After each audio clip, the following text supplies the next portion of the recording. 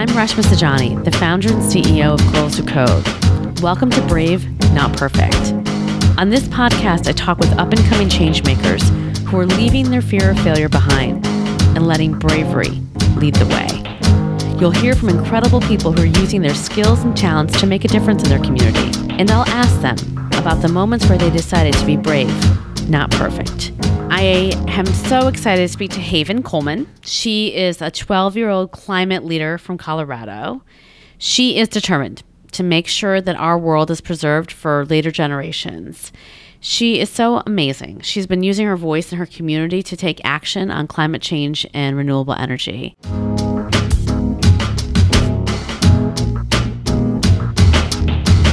My name is Haven Coleman, and I am a climate activist. So what does it mean to you to be an activist? Why is it important? Why do you spend your life fighting for climate change? Climate change is going to be hurting us really hard. It's hurting us right now even, and the people who are in charge are probably not all going to live to see the worst consequences of climate change. My generation is the ones that are going to have to try to fix this even though we didn't cause it. We just need to fix this now because we are the last generation. So I heard that the endangerment of sloths, which is your favorite animal, is what ignited your passion. Tell me about that. So I had this really cool social studies teacher in 5th grade. So he was really political, and so every day he would do a different slideshow about something else that's happening in the world. And then he talked about deforestation a little bit, and I was like, deforestation? What? And so I looked more into it, and I found out that my favorite animal, the sloth, was being hurt by it. And so I was like, I need to fix this. I went to several camps, and I was like, can I do a platform on trying to stop deforestation? And they said no, because that's happening in a different continent. My mom helped me look into it even more, and we found out that climate change is a part of why it's happening. And then I was like, what's climate change? And then we looked into more of that, and then we found the Climate Reality Project, and then we went to it, and then I just rocketed off from there. I love it. You sound like you're incredibly curious. You always been that way? Yeah, I've always been like, how can you do this? What's that supposed to do? I just like figuring out what's different ways of having, what can you do? It's always just been a big part of me where I just feel curious. Curious, and I feel like you have a lot of compassion. I launched my first march when I was 12 or 13. And I think it was just such an eye-opening for me because I was I'd never created something before. I'd never organized people to do something. And being moved by your passion, I think, is so important. So, we have a president right now that doesn't even believe that climate change exists. How do you think that we can kind of address the cause of the problem? So, yes, we have a president in the White House that doesn't believe in things that he should be believing in. But we can make changes in our local governments, because if we have all the little states saying, hey, we're already doing the Paris Agreement, we agree with it, we're all 100% renewable, we can hey, this state's 100% renewable, the whole country is 100% renewable, except the president doesn't agree with it, but we do still have the power to make our tiny communities more efficient, and we can affect local governments, even though we can't change the minds of the big, higher-up governments. I feel the same way. At Girls Who Code, we've been doing a lot of work with states, even though, we don't have the same amount of commitment from the administration. How did we get here? What do you think got us to this point in terms of the things that we've done to our environment? We knew that this was going to happen, before we had the technology to do anything, but we didn't stop there. So I think it was 1970s was when they first started noticing it. But then they were like, okay, it's not a problem. We'll fix it in other times. But we never ended up fixing it, even though that we do have the technology now. And yeah, we have to start fixing it now since people didn't fix it back then. Yeah. I feel like they just pass the buck. As you've been an activist on this issue, what are the things that have worked? Like, what are the approaches or tactics that you've taken that you feel like have been effective in combating these issues? I recently was the lead organizer of 0 Hour Denver Rally and Lobby Day, and there wasn't as many people as I hoped, but we still got to a lot of people. So you can do like things like that. And also, when I go to my local people, my local government, most of them don't believe what I believe, or believe in climate change. And so even though it's usually in a big crowd of people, so I might not get to them particularly, but I'll get to somebody in the crowd, especially if somebody's filming it, and then it'll get to more people. And so it's like never giving up. But how do you feel like you engage a public? You keep saying, right, it's like people don't believe what we're saying or what you're saying. And so how do you engage people who don't think what you're saying is true? So you sort of have to think about, you have to twist it. When I talked to my representative down in Colorado Springs, he doesn't believe in climate change, but he's really for like helping veterans and the military. So I tried to figure out how I can send my speech to something that sort of revolves around that, so I can get through to him, so he's not just listening to me just throwing facts about climate change alone, but how I talked about how renewable energy helps veterans because it's a job that they can take. Yeah, that's smart. It's like try to figure out where the connection or the commonality is and speak to that point. So Haven, what was it like meeting Al Gore? The first time I met him was at Climate Reality Project, and so only the kids were allowed to see him, which was only like 15 to 20 people, kids. So we got to go, and I was like, hi, shook his hand, and then we took a picture with him. And then after I talked to my representative, he sort of talked about me and different things, which was cool. And then I got to talk to him again at Teen Vogue, which was very exciting. I learned that we are both Arieses.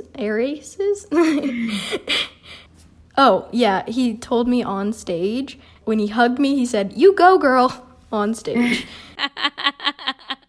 Was that like one of your favorite moments in life? Yeah, because he's like, "You go, girl."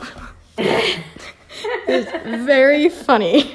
Yeah, it's fun when you like meet your hero and they're like as cool as you want them to be. Yeah. Haven, when you're not trying to save the world, what are you doing on your spare time? Bike riding. Bike riding. Hanging out with my friends, eating ice cream with my friends. Yes, today's ice cream sandwich day, which I'm really excited about. I did not know that. Yes, so you have to go get an ice cream sandwich. I plan on getting one. Same. Now I'm like, ice cream sandwiches. And right now you can't stop thinking about ice cream sandwiches. We're living this amazing moment. I know you were active on the Colorado's March for Our Lives, where you see these young people like you just leading our country at a time where we're just really lacking leadership from adults. What are ways that like young people who are listening right now, like how can they make a difference? The kids my age, they're not like as into it. Like they'll say, yeah, I'll go to marches. I'll sit down. Sometimes it's harder to actually show up to events when you're young like me.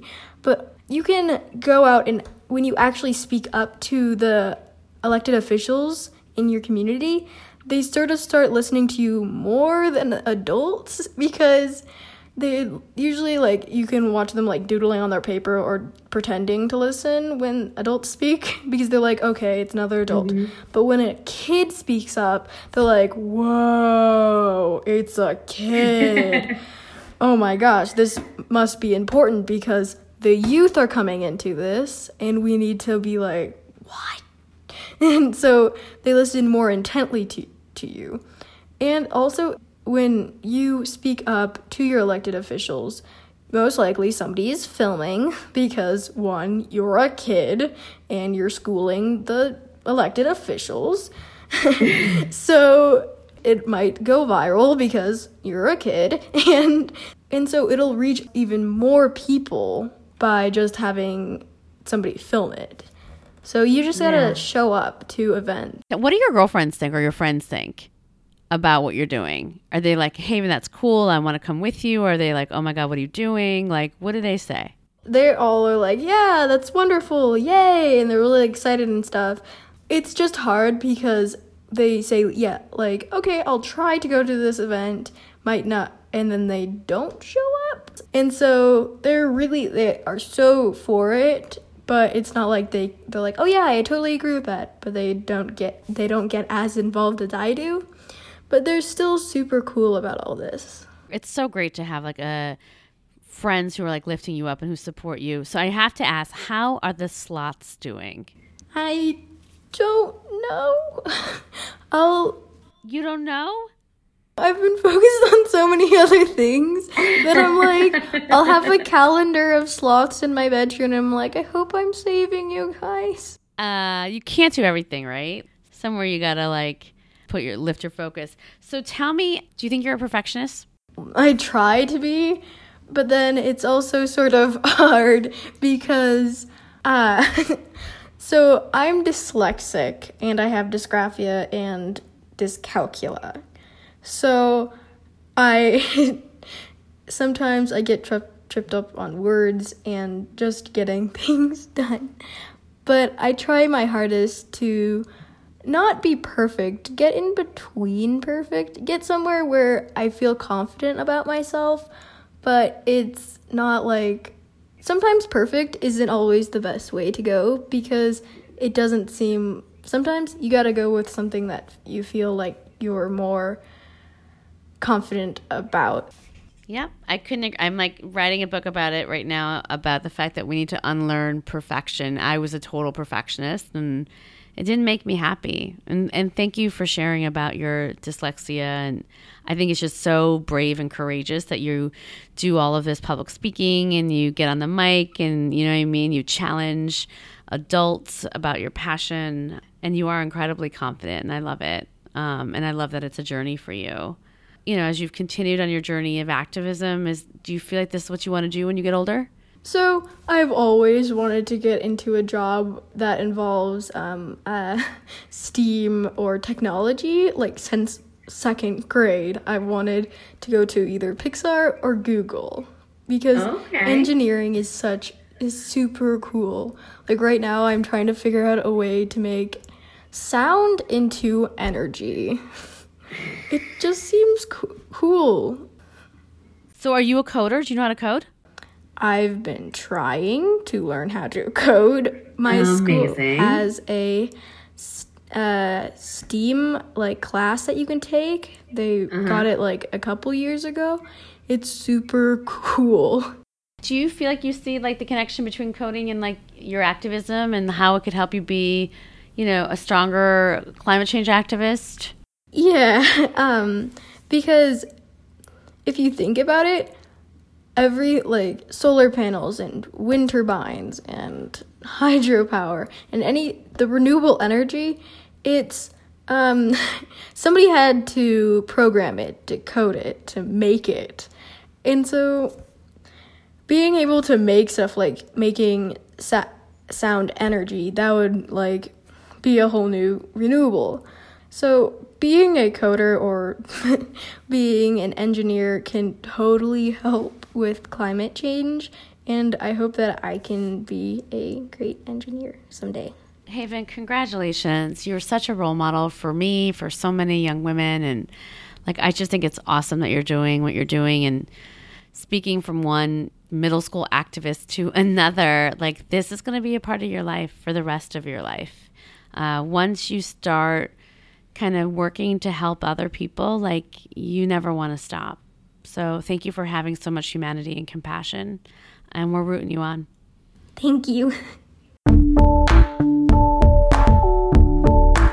Wow. Haven was so funny and so sweet and so powerful. To be 12 years old and taking the stage with Al Gore and to be speaking to elected officials and to be so kind of committed to your principles on climate change, it was just, she's my role model, and it was amazing to talk to her. Thank you for joining me for another episode of Brave Not Perfect. Got a question for me? Send us a note at bravenotperfectpodcast@gmail.com or call in directly via the Anchor app on your phone. Until next time, this has been an episode of Brave Not Perfect with me, Reshma Saujani.